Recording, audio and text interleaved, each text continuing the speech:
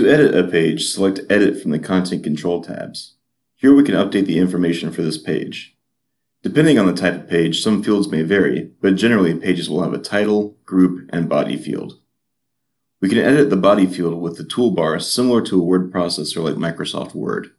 If our content is being copied from another text editor, we can use the Paste as Plain Text option or the Paste from Word option if we are pasting from Microsoft Word. The Show Hide Toolbars button gives us more options. In this example, let's create a list of 3 items. Let's highlight our 3 items and select the bulleted list from the toolbar. If we are editing an article, let's be sure to include a summary for our newsfeed pages. Click Edit Summary above the toolbar and fill in a summary. Let's preview our work and save when we are done editing.